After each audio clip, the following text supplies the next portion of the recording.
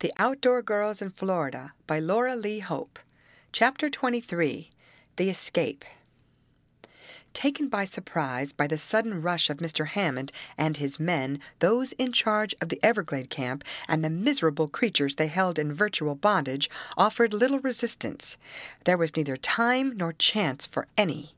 Well armed, but fortunately not being obliged to use their weapons, the men from the orange grove made such a show of strength that resistance seemed out of the question. The camp, as the girls saw afterward, was merely a collection of miserable huts. Some were better than others, and it was to these that the rescuers turned their attention, for in them were the bosses of the camp. Mr. Hammond and his men made a rush for these, and surrounding them, called on those within to surrender. At first, there was sleepy-eyed surprise as the rough men ran out. Some showed a disposition to fight, but Mr. Hammond coolly said, "It's of no use, men. We've got you just where we want you, and we're enough in numbers to take you all prisoners. We only want a couple of young fellows you have here." "We've a right to all the help we have," growled the leader of the campers. "We've got the papers to show it, too." "I don't doubt but what you've got papers. Forged ones, though," replied Mr. Hammond sternly. "We won't dispute that. But you haven't any papers for my man Tom Osborne." "Tom Osborne, your man, was he the one that—" The leader begun thus, but he did not finish. He saw the damaging admission he was about to make.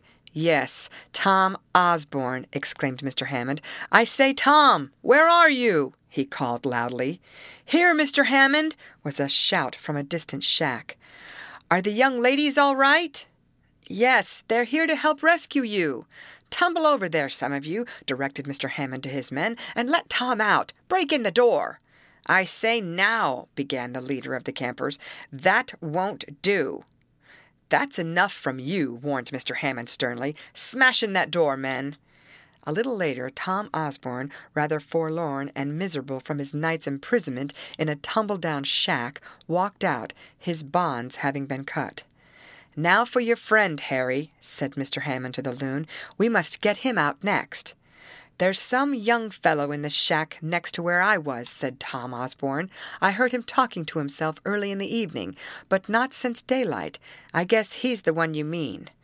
A rush was made for the wretched place, and the door was burst in, but the hut was empty.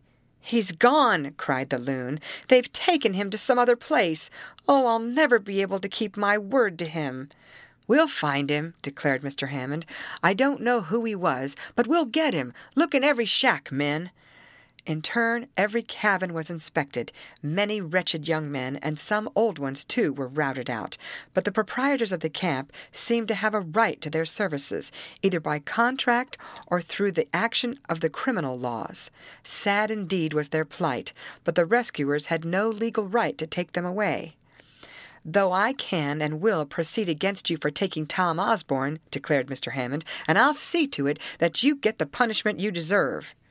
Mr. Stonington said something in a low voice to the overseer. "Oh, yes," went on Mr. Hammond, "if you want to tell what became of this other man, whom you seem to have kept against his will, I'll do what I can to have your sentence lightened." "He must have got away," said the head lumberman sullenly. "He was such a spunky chap that we kept him locked up, and we had a right to him, too. He signed a contract." "Probably an illegal one, if I'm any judge of your methods," said Mr. Hammond grimly. "I don't blame him for getting away, but I wish we could have rescued him. He may be in a bad plight in this swamp." An inspection of the cabin, where Tom had said some other prisoner had been held, showed a board forced off in the rear, and it was evident that the unknown young man had gotten out this way when the guard was asleep, for the camp was kept under guard. So fearful were the bosses that their wretched slaves would escape. "Well, we can't do much more here," said Mr. Hammond, looking about. They had inspected every cabin, and the men had searched in various places. "You have my last word," said Mr. Hammond grimly, as the rescue party prepared to leave the miserable camp. "If you produce that young man, I'll do what I can to have the courts deal easy with you. If not, you'll get the limit." "I tell you he escaped," insisted the head of the lumbermen, "and if you think you can scare us, go ahead.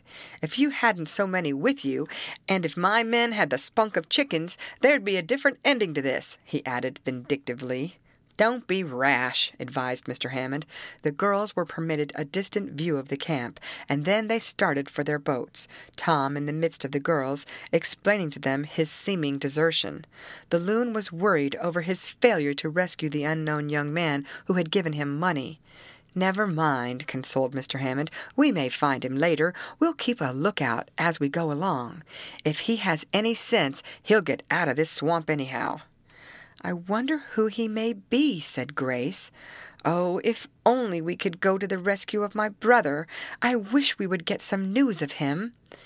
"We all do, dear," spoke Molly gently. End of chapter. Read by Lorraine Montgomery for Lit2Go on the web at fcit.usf.edu.